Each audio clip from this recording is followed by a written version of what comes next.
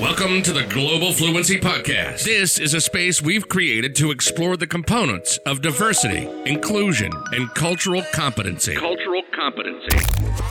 And all of the ways in which these components present themselves in our professional and personal lives. Be it language, culture, socioeconomic class, gender, race, ability level, age, or so many other identifiers. Everything begins with a conversation. Join us in this space where we seek to empower, educate, and uplift by creating authentic conversations on issues that affect us every day in every way. We look forward to you joining us in our discussions with everyone from thought leaders, diversity and inclusion strategists, students to CEOs in the corporate, education, and nonprofit sectors. Let's discuss how we can better understand differences and leverage commonalities. Let's do away with political correctness. Explore ideation, build community, and create allies. Let's start an authentic conversation. This is the Global Fluency Podcast. And this is Bertine Crevecoeur West. Hello, and welcome to another episode of the Global Fluency Podcast. My name is Bertine Crevecoeur West, and I'm delighted to be your host. Today, I have with me very special guest, Sandy Chavarria. Sandy, hi, and welcome to the Global Fluency Podcast. Tell our listeners where you're joining us from. Hi, thank you so much for inviting me. I'm joining you guys from my home. I'm working virtually from home, but I work at the Georgia Center for Child Advocacy. I'm the Hispanic Outreach Prevention Coordinator there. Awesome. And we are both right here now in Atlanta, Georgia. So, and that's home for us. So yay, I'm so glad. And it's so good to see you again. I feel like it's been a minute since we've had a chance to talk, and I'm so glad that you come on the show to share your expertise with myself and our listeners. So welcome to the Global Fluency Podcast. I'm going to tell everybody a little bit about you. Sure. All right, everyone. Sandy Chavarria joined the Georgia Center for Child Advocacy in 2015 and currently serves as the Hispanic Outreach Prevention Coordinator. In her capacity at the Georgia Center, Sandy oversees the prevention efforts in the Hispanic communities across the state, but primarily in the Metro Atlanta area. She recruits and mentors bilingual and bicultural stewards of children, child sex abuse prevention, and Connections Matter, GA, on adverse childhood experiences, or what we call ACES, trauma and toxic stress facilitators. So to help increase the awareness and prevention education in the Hispanic community. Collectively, they've trained over 2,000 Spanish-speaking adults on Stewards of Children programs statewide. She also oversees the newly formed Coalición Latina Más PAS, Prevención del Abuso Sexual, consisting of several community leaders. Prior to the Georgia Center, she has held several roles in youth-serving organizations. Sandy earned her degree in public policy from Georgia State University, so a special shout out to all of our GSU listeners. And in her free time, she enjoys taking her son to family festivals and volunteering for local, civil, and human rights efforts. So Sandy, once again, welcome to the Global Fluency Podcast. Thank you so much. So now we're going to just dive a little bit into it. So I've told our guest already a bit about your professional background. Tell me about what led you here and your experiences with the diversity and inclusion journey. Sure. What led me here? I have mostly always worked with youth, with kids, worked with minority communities. And when I was in school, I was learning about different issues that we had in our society. And one of the things that was on my list was human trafficking. I learned about what human trafficking was, and I learned that those children who are at higher risk are children to be human trafficked are children who have experienced child sexual abuse. And I think that's kind of how my journey started with the Georgia Center for Child Advocacy, because we are, in my mind, we're helping with this issue. We're helping kind of solve or prevent or intervene with this issue, because we have direct services where we are directly working with kids and helping them on their journey towards healing. But my role is educating the community, educating the Hispanic community, steps we can take to prevent child sexual abuse, prevent human trafficking, prevent a lot of things related to both those things. I love the work that you do. I'm saddened that there's a need for it, right? But I do love the work that you do. And while we were off air in the green room, I was telling you that you do the good, hard work, which I'm so grateful for. And that's another reason why I wanted to have you on the show, because especially now during the pandemic, it's become very challenging for so many people on so many levels, but it's challenging to even do the work that you do because you also have to deal with the pandemic as an individual in your personal life, right? And so as a parent as well, I can only imagine, well, actually, I'm with you in that, but I mean, doing the work that you do and raising your son and dealing with schooling and all of that stuff, like it's a lot. So I commend you on truly doing the good, hard work that people don't get to see, quite honestly. So I want to tell our listeners, we're grateful for you. And honestly, you're a bona fide superhero, really and truly. Saving children, saving families, and saving communities, one person at a time. So that's another reason I wanted to have you on the show today. So let's talk about ACEs, as you mentioned before, adverse childhood experiences and how they're measured and your role in helping raise awareness. Because prior to meeting you, I really didn't know much about ACEs at all. So you and your organization were a huge source of information for me and brought awareness of this. Because although we hear about child sex trafficking, ACEs is something that I don't get to hear about. So share a bit with us about that and what it is. Sure. So ACEs are adverse childhood experiences. They are things that were on what we called the ACES study back in the late 1990s. It was conducted, it was a partnership between the CDC here in Atlanta and Kaiser Permanente in California. And what research found was, both agencies were trying to find more research, one on cigarette and tobacco smoking and one on weight loss. And what we were finding, there were programs, and what they were finding it was that people were losing weight on one, with Kaiser Permanente, or were stopping to smoke over here with CDC. And then they saw trends of people, losing the weight, stop smoking, but then they again went back to their patterns or their habits. And so researchers were really interested in trying to figure out why was that, what's going on. So they ended up joining forces. They had being who they were, they had a long, extensive history of people's health history. So they found some similarities in the groups. They came up with these 10 questions, which were, let's say they were the top 10 areas, topics of things that had happened to these adults when they were children. So they were trying to see if there was a correlation with things that happened in childhood and now in their to now adults. Mm-hmm. So there were 10 topics that were on there. There were 3 forms of abuse. So one was sexual abuse, one was physical abuse, one was emotional abuse. There were 2 forms of neglect, physical and emotional neglect. And there were 5 what we call household challenges that were similarities amongst the participants of this study. So substance abuse, if there was somebody in the family who was incarcerated, if parents were separated or divorced, if there was a parent who had a mental illness, and if there was a parent, if there was domestic violence in the family. So these were the 10 most similarities. And what they found was that 63% of the people from this original ACE study had at least one of these things. And what they found was that, so ACEs were common. What they found was that a lot of the more ACEs, so the more adverse childhood experiences somebody had, the more likely they were to, they had a list of negative health outcomes or risky behaviors that people were engaging in. So you're talking about things with your health like cancer, heart disease, diabetes. You're talking about risky behavior like being an alcoholic, like having suicide ideation.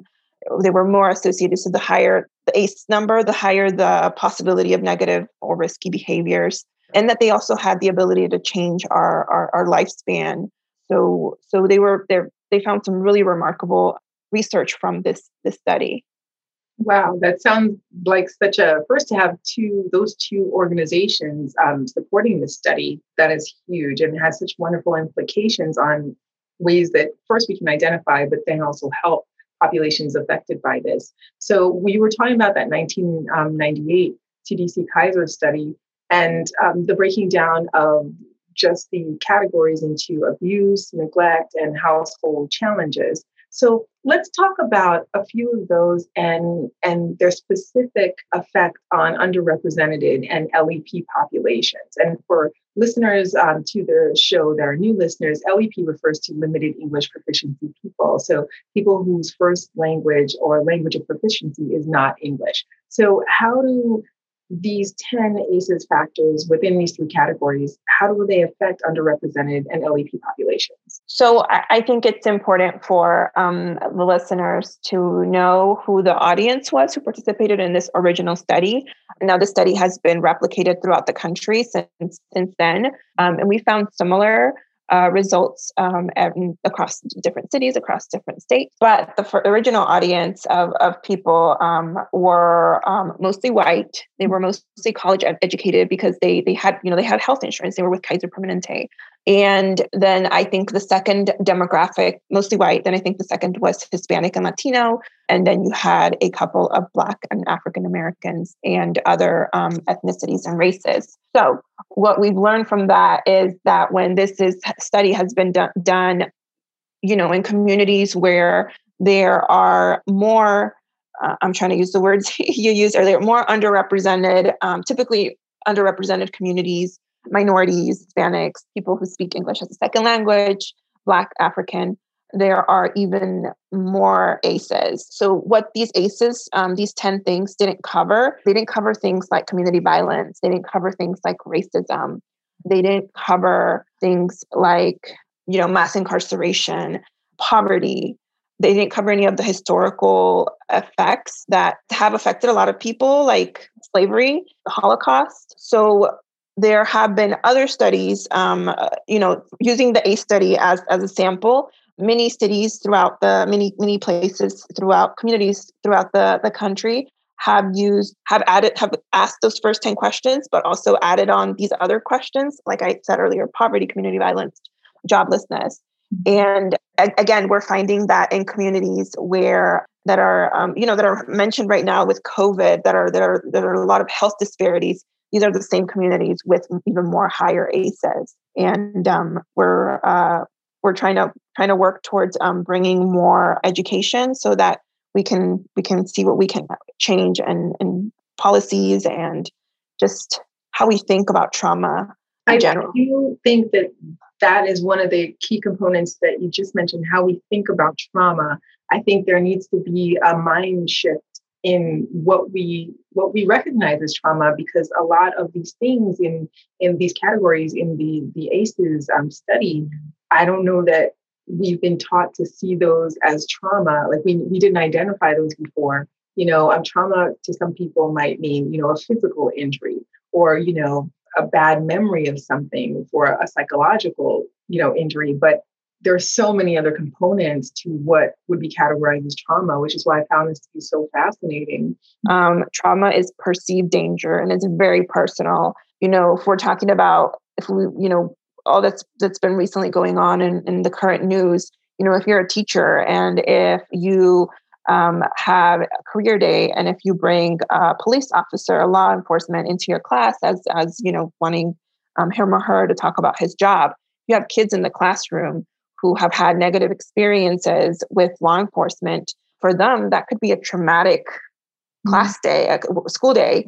And, their heart rate may start to go up. They may start to get sweaty. They may start to get nervous. Maybe they're acting up. Maybe, because they want to get put out of class because they feel like their body, even as adults, we don't sometimes recognize when we're kind of being re-traumatized. But their body is saying, get me out of here. I don't want to be here.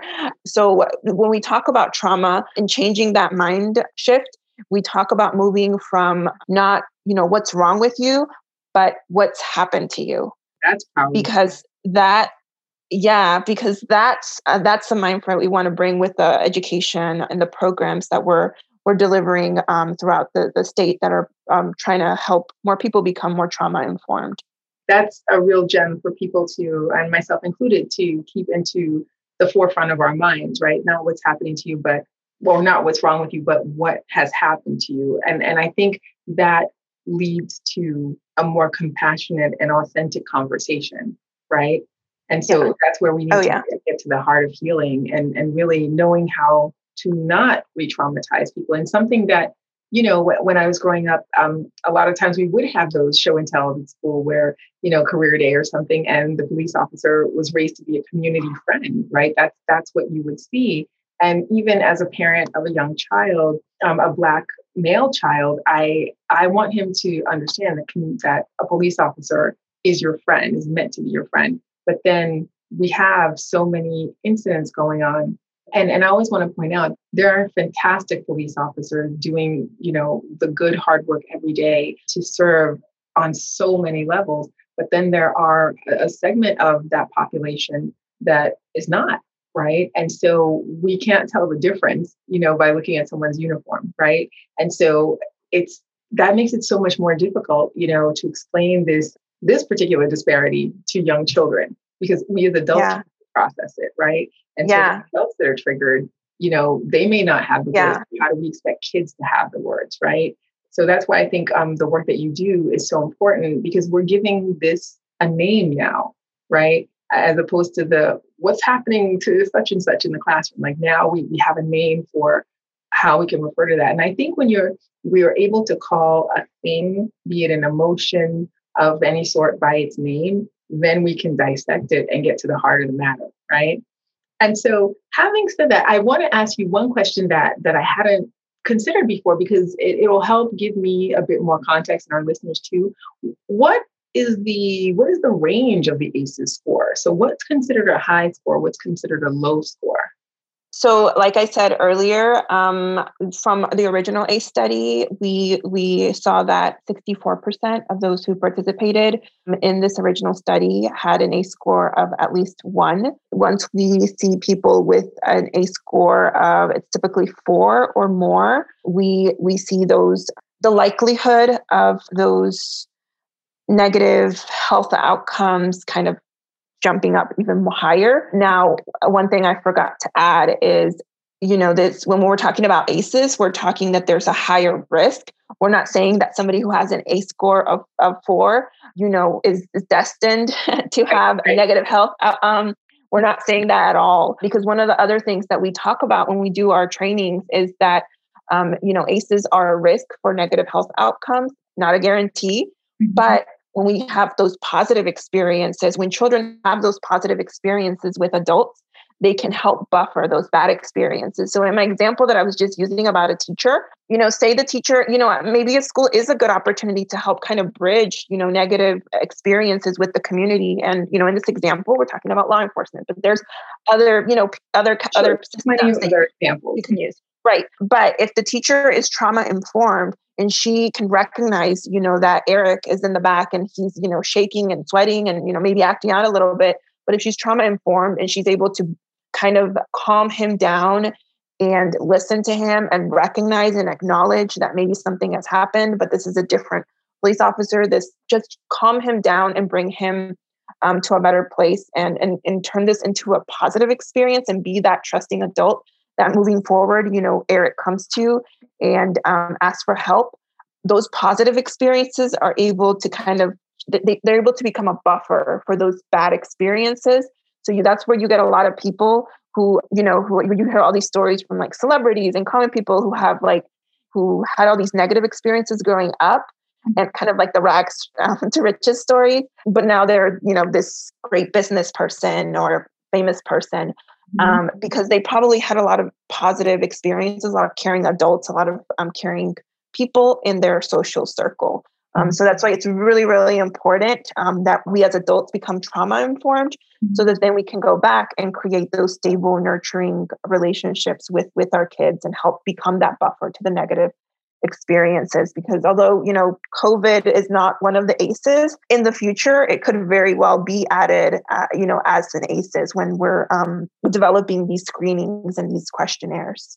Wow, that's such a fantastic point. So again, there's the risk of ACEs represents a risk and which is a possibility of something occurring, but not, a certainty that this will happen. But I do so love what you said about just creating positive experiences, in contrast to whatever adverse effects somebody's currently experiencing in the moment, by having trauma-informed personnel, in this case, teachers. So I really think that can make, and I've seen that. I didn't have the words for it, right? Because I dare say most of us didn't have the words for it before, people like you do the work that you do. But you do see that, it takes somebody that A, that child trusts, and B, that person that they trust being informed about a particular topic to be able to help them through this. And it seems that it creates a new emotional pathway for that particular child, right? So that's another relationship. But it also, I think, is a coping mechanism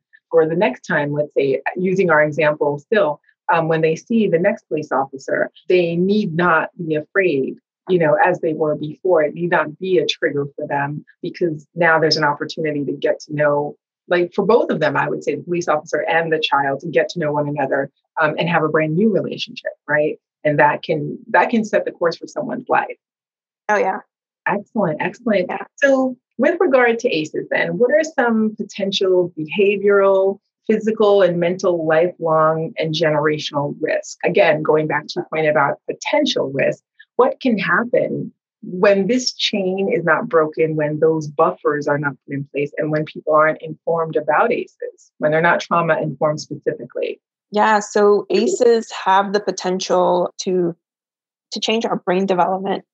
They have the potential to impact our brain, to have, there's a lot of people with a lot of toxic stress, which means prolonged stress. And they're always kind of like on this fight, flight, or freeze mode. I'm not sure if you heard of that before. I haven't heard of it, but one of my friends teases me about that because, and I'm just realizing now, this might be an ACEs that I experienced. And I'll just share it briefly, because she laughs at me for it because we find it humorous now, because I'm safe now. But there was a time with school shootings, as you know, happening in our country almost on a weekly basis. And one time I was at the post office, and there was this young man there, and he was just acting differently than I'm used to seeing people behave for the particular situation. His package, something about his package, I can't even remember exactly what. But then he became so irate, and he was just like pacing back and forth. And I was just like, all of this for a package. I mean, maybe it was really important, but then he seemed to escalate, in his behavior.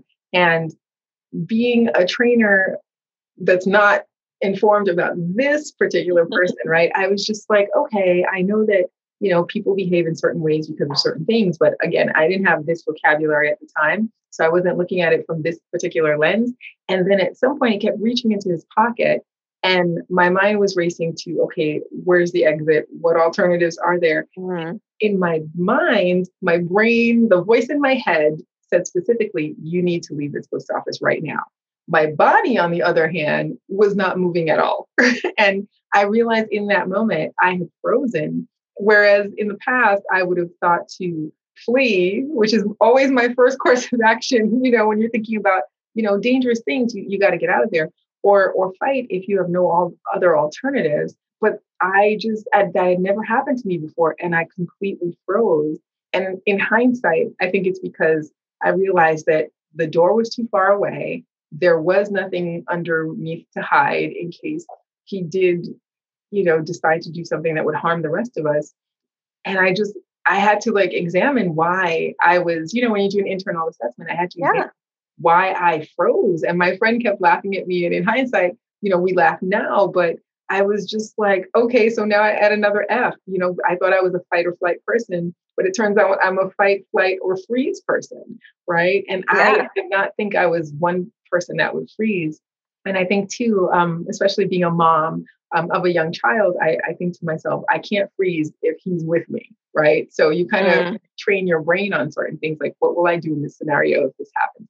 And, the police were called, which made it, which calmed me down for a moment, but made it even scarier because it had escalated to that point, right? And this was just a random trip to the post office. So I share that long story to tell you that, now I have the words for why this was happening. But it does freak you out a little. So that's my fight, flight, or freeze experience.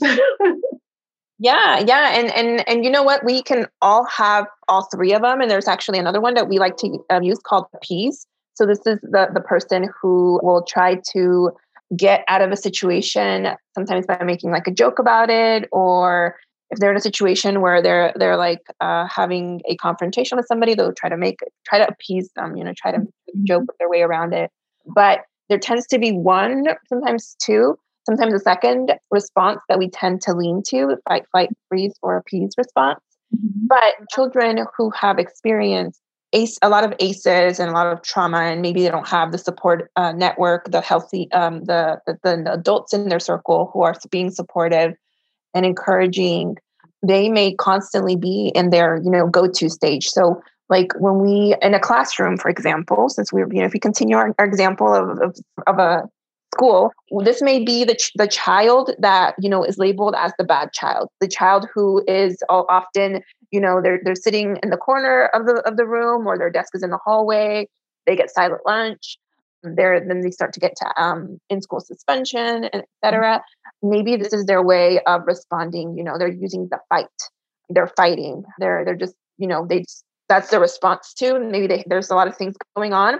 Their body is constantly is stressed from all this toxicity around them. Or the child who is kind of numb and is really not engaged in school, and maybe is failing. Maybe they're, it's a freeze, and that's their constant, go-to. So of course, just think about it as, us as a car, like constantly being like, all the wheels and things inside the car, like constantly spinning and turning, which is kind of what happens to us, our blood and our heartbeat and our, everything when we're in this very stressed stage. Well, there's a lot of kids in our school and adults in our society who are constantly with a lot of stress, with a lot of toxic stress. So going back to your question, some of the effects that we see can look like negative effects in school, failing a grade, scoring lower on tests, being suspended, being expelled, like I was just talking about now. But we also see behavior problems. We also see physical and mental health problems, suicidation, runaway behaviors, all these things that we again, kind of, I'm always thinking about like the bad child, like when we always think like, who's our bad kid? Like all those things are sometimes, a like the kid telling us in a nonverbal way that something is going on. Now we would like to take a moment to thank our sponsor. Westbridge Solutions is a professional training company focusing on diversity, inclusion, cultural competence, and soft skills trainings. Westbridge Solutions offers a variety of innovative training courses, both in person and online, live and self-paced.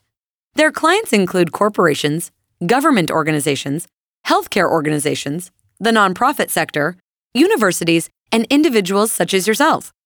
Through their rigorous training programs, trainees learn to understand differences, leverage commonalities, and achieve organizational, professional, and personal actualization. To learn more about Westbridge Solutions, please feel free to visit their website at www.westgrouptraining.com or follow them on social media on Facebook and Instagram. Westbridge Solutions, empowering professionals for success. That took me on, just while you were talking about it, it took me on a visual journey of kids that I'd seen in school. When I was in elementary school, it was, particularly kids who came from families that really had almost no money, right? Kids that were really impoverished.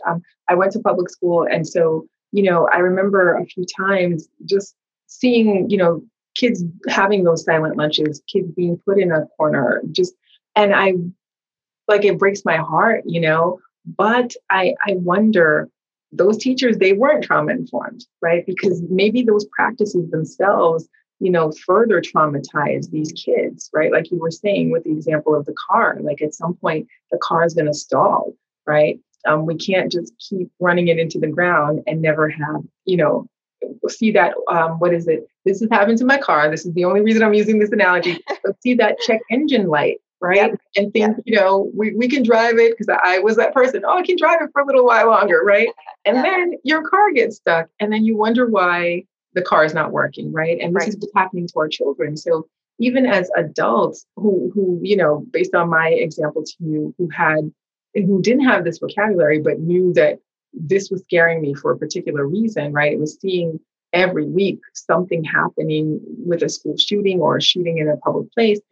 I didn't realize that had seeped into my brain and had traumatized me. So for children who don't have the vocabulary, don't have the maturity emotionally to understand this, who don't have an adult that they trust to help them process this, those kind of punitive measures in school can lead to so much more trauma, as they go into their formative years and as they become adults in our society. So a lot of times when I talk to students that I teach, I always say to them, because we talk about political science, and I always say to them, if we hear about something traumatic happening, like a school shooting, where did society let this particular shooter down, right? They committed a crime and they should be punished for that.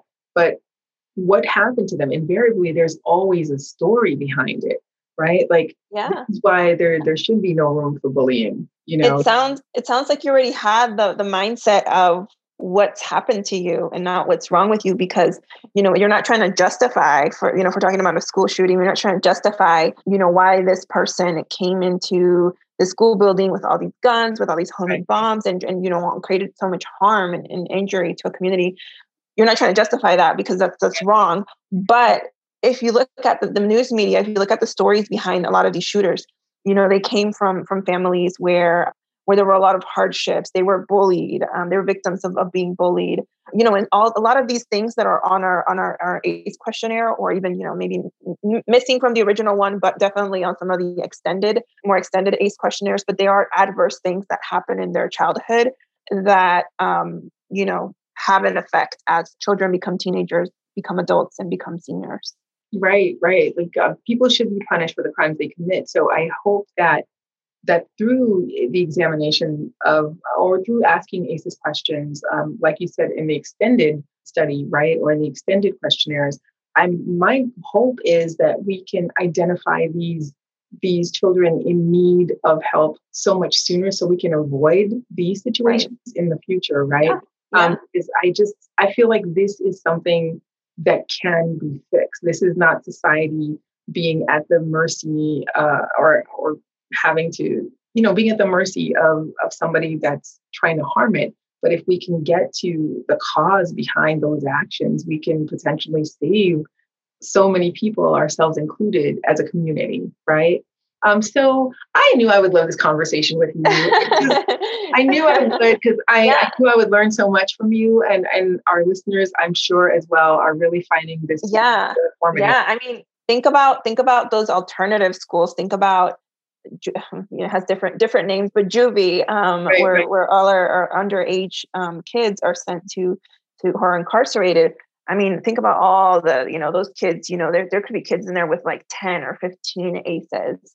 That are just and being here with people who are not adults, who are not trauma informed, who are using practices that are not helping, who are not being the buffer to those negative experiences that the child has already coming into these systems with, is definitely not helping on the long term, and it's kind of setting them up for a negative cycle. Indeed. And I would even say, based on our discussion thus far, it's probably setting them up, as you said, for the generational, continuance of this particular cycle, but it's also setting them up to have shorter, unhealthier, unhappier lives when we can avoid all of that. Right. Yeah. And so let me ask you this, Sandy, what's the highest ACES score that somebody could possibly have, or what's the highest you've seen? So it depends on the questionnaire. And I forgot to mention this earlier, but Georgia just started collecting data. We're kind of new as collecting data, and this is not something that my organization does. It was done by several state and government agencies across that work statewide, and including the CDC was involved. So they started collecting data in 2016. And then we skipped 17, but we went to 2018 and collected data again. And the results were pretty similar. In Georgia, we found that from the pool of people that were surveyed, 58% of Georgians reported having at least one ACE. And so it was pretty, the original study said 64% reported at least one. So we're pretty similar along those lines. So our questionnaire, and I can't remember right now off the top of my head, I believe we did not ask all 10 questions. I want to say we had 8 or 9. So, it depends on who's creating the questionnaire and what questions they're asking for it. I know there's places in California that have a more extended, they're asking 20 questions maybe. Wow. They're asking 15.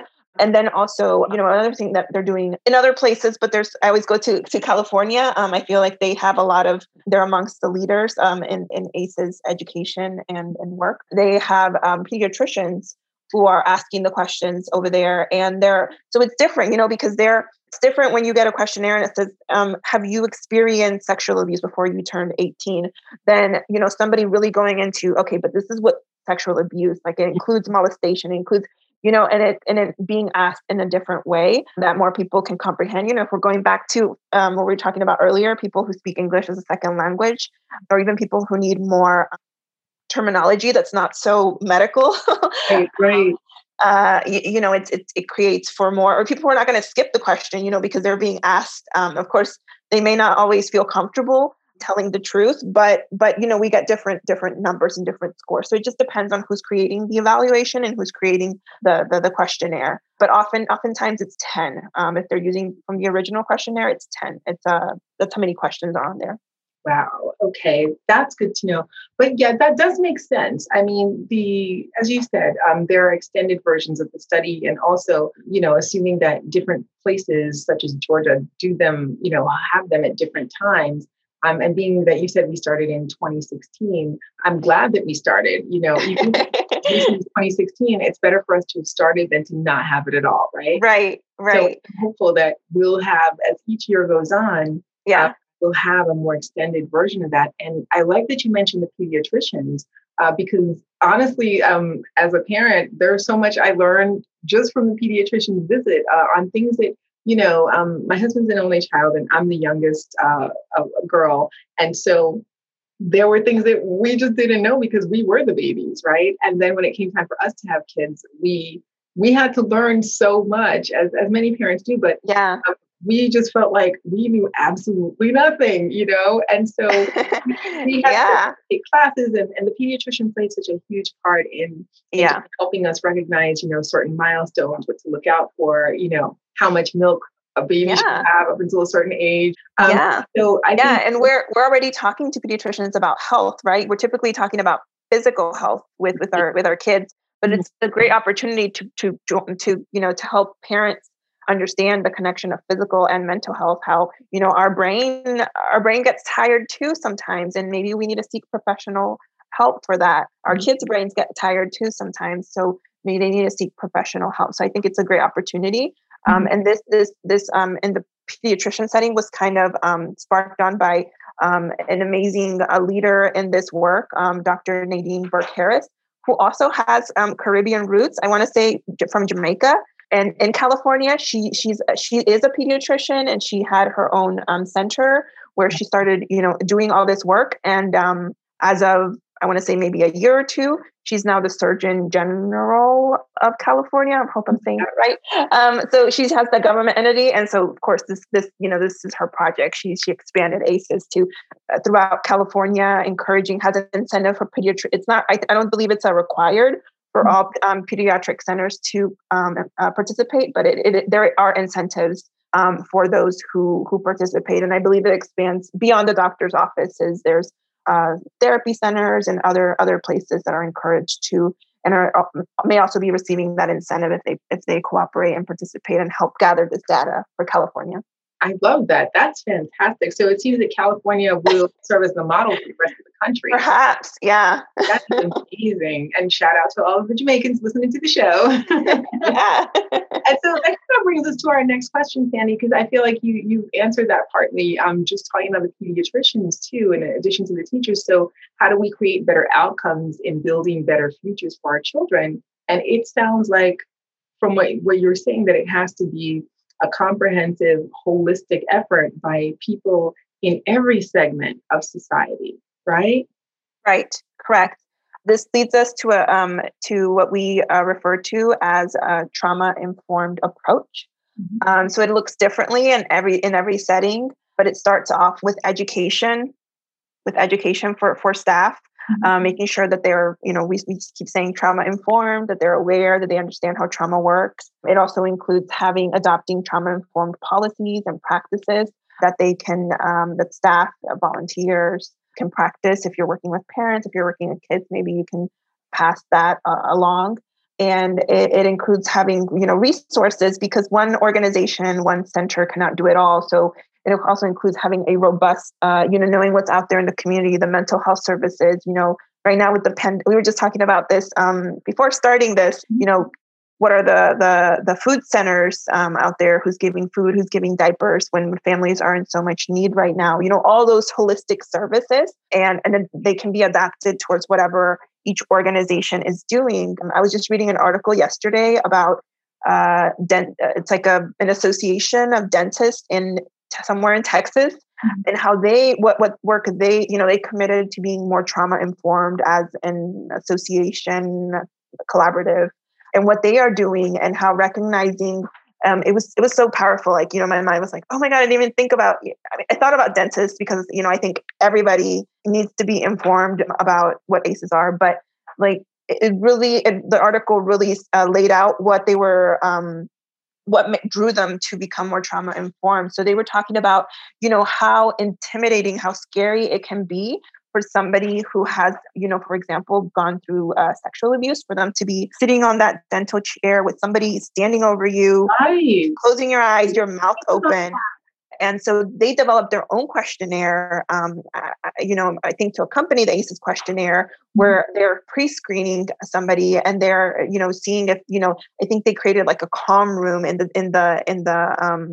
dental office, where they'll send patients to kind of just calm down, and then they have identified staff members who are good at talking to patients. And they'll sit them down and try to calm them down and talk through what they're going to do. They another practice that they did is they so I have a marker here, but that before putting the whatever tool in the patient's mouth, they'll say, and I'm about to do this, and this is what this does. So they're really letting patients know what to expect. And that helps bring down the fear, the anxiety that, being in a dental office could be traumatizing for some people. That's fantastic. I mean, that's amazing patient care, as well as quality customer service. If you're thinking about it from, an organizational standpoint, that this group of dentists sought to do that, because those are two things I would have not put together at all. And it goes to show how we don't think of trauma per se in our everyday if that's not a particularly traumatic experience for us going to the dentist, right? That is that's blowing my mind right now, Sandy, that is actually a process, because once you say it, right, and you explain what that is, that makes perfect sense. And it makes you wonder, why didn't we have this before, right? Because we didn't know to name it before. And when you're talking about that, the process, as you've described it to me, is what I've seen at my child's dentist, right? Oh, that's great. Yeah, that's amazing. It's for different reasons, because he is on the autism spectrum. And so for children who are on the spectrum where they, too much sensory input might be distracting for them, there is a quiet room where, the dental cleanings and such can be performed. My particular little guy doesn't like to lay down on his back. Like, he's just never like that when he goes to the dentist or the doctor, because he wants to know what's up, right? And so for him, they coax him into sitting back a little bit, and then they work around that. But that they know that about him makes it a much more pleasurable experience for him going to the dentist. And so for little kids who have just anxiety in general about, going to the dentist for adults. Like this is, I love that you were mentioning that because this is what was happening. And so now he goes into the regular dental room with all the noise and all that stuff, but it's because they sought to learn more about him and, see why sitting back might not be fun for him. Right. And I love that visual that you provided because think about how this adds to people's well-being and their general physical and emotional health. Our teeth and our gums, when we neglect them, that can lead to things such as heart problems and shorten our lifespans. And a lot of people don't think about their teeth being related to their heart, but there is a direct correlation between your oral health and your heart. Right. Yeah. And so that's me from my interpreter days, bringing this back. But that's what I love about what you said, because it all relates to getting a better health outcome for that patient. Right. And that doesn't always necessarily mean a good health decision, but it empowers the patient. It bonds them closer and creates that rapport with their providers. It lets them be proactive in seeking the care that they need. So I love that this group of dentists did that. That is mind blowing to me. I so love that. So, okay. So now we're going to wrap up because Sandy, I could talk to you for hours. Yeah. Right? Everyone, we were talking for like a half hour before we even started when we're in the green room. So Sandy and I could talk for hours, but I want to just wrap up right now and ask you, what are 2 things that you'd like to impart upon our listeners? What would you like them to know? I'd love to invite the listeners to our training that we are the Georgia Center for Child Advocacy, along with Prevent Child Abuse Georgia, developed, and we're trying to bring it to the whole state. It's called Connections Matter Georgia, and it focuses on educating everybody what are ACEs, what is trauma, how it's connected to how it affects brain development and resiliency, how, the power of ACEs and the power that it can have to our brain development and to our health, but how we can buffer it, how these positive, caring, supportive connections can serve as a primary buffer to the negative effects of trauma. And from the training, I think folks walk out with, whatever hat they're wearing, whether it's a parent hat or whether they're a teacher, whether they're a doctor, some of the things we talked about, dentists, they work with kids. They don't work with kids. They work at a restaurant. They work, I think it helps understand better, the relationships that we're having with others and the relationships that we're having with kids. And I think it'll help us kind of identify what trauma-informed approaches we want to bring to our organization. And it's even better if you take it with your whole organization, because that way we've had organizations kind of leave our training and then move to the next step, which is kind of developing the practices and the policies that they want to now incorporate into their agency, into their school, into their organization, and, really make this a trauma-informed agency or organization. So to sign up, you can go to our website, georgiacenterforchildadvocacy.org. I know it's all spelled out like that. That's okay. We're going to put it in the show notes, so don't worry about it. Mm-hmm. Cool. And we have a 1 or 2 trainings a month, and folks are able to register there. And then the second thing, if you can't join our training, you got a lot going on. So our trainings are done virtually right now. But anything, I hope listeners walk away with the slogan. It's not when, thinking about a child, or even an adult, right? To shift our framework from what's wrong with you to what's happened to you.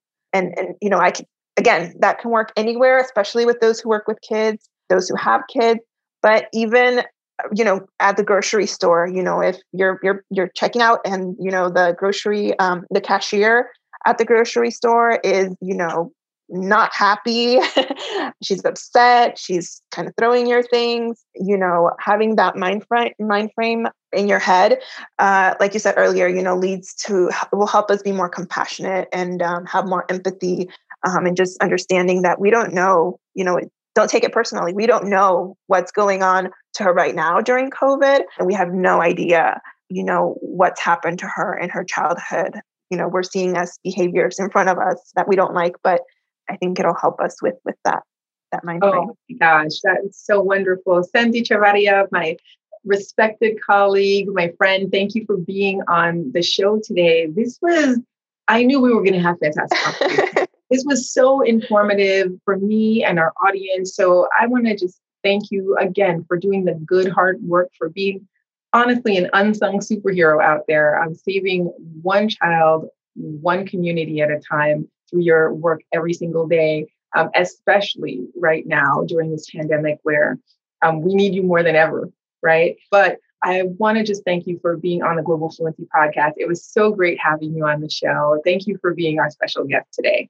Thank you so much for the invitation. It was an honor to be here, and I love talking to you, and I'm glad that I had this opportunity and this platform, and thank you so much.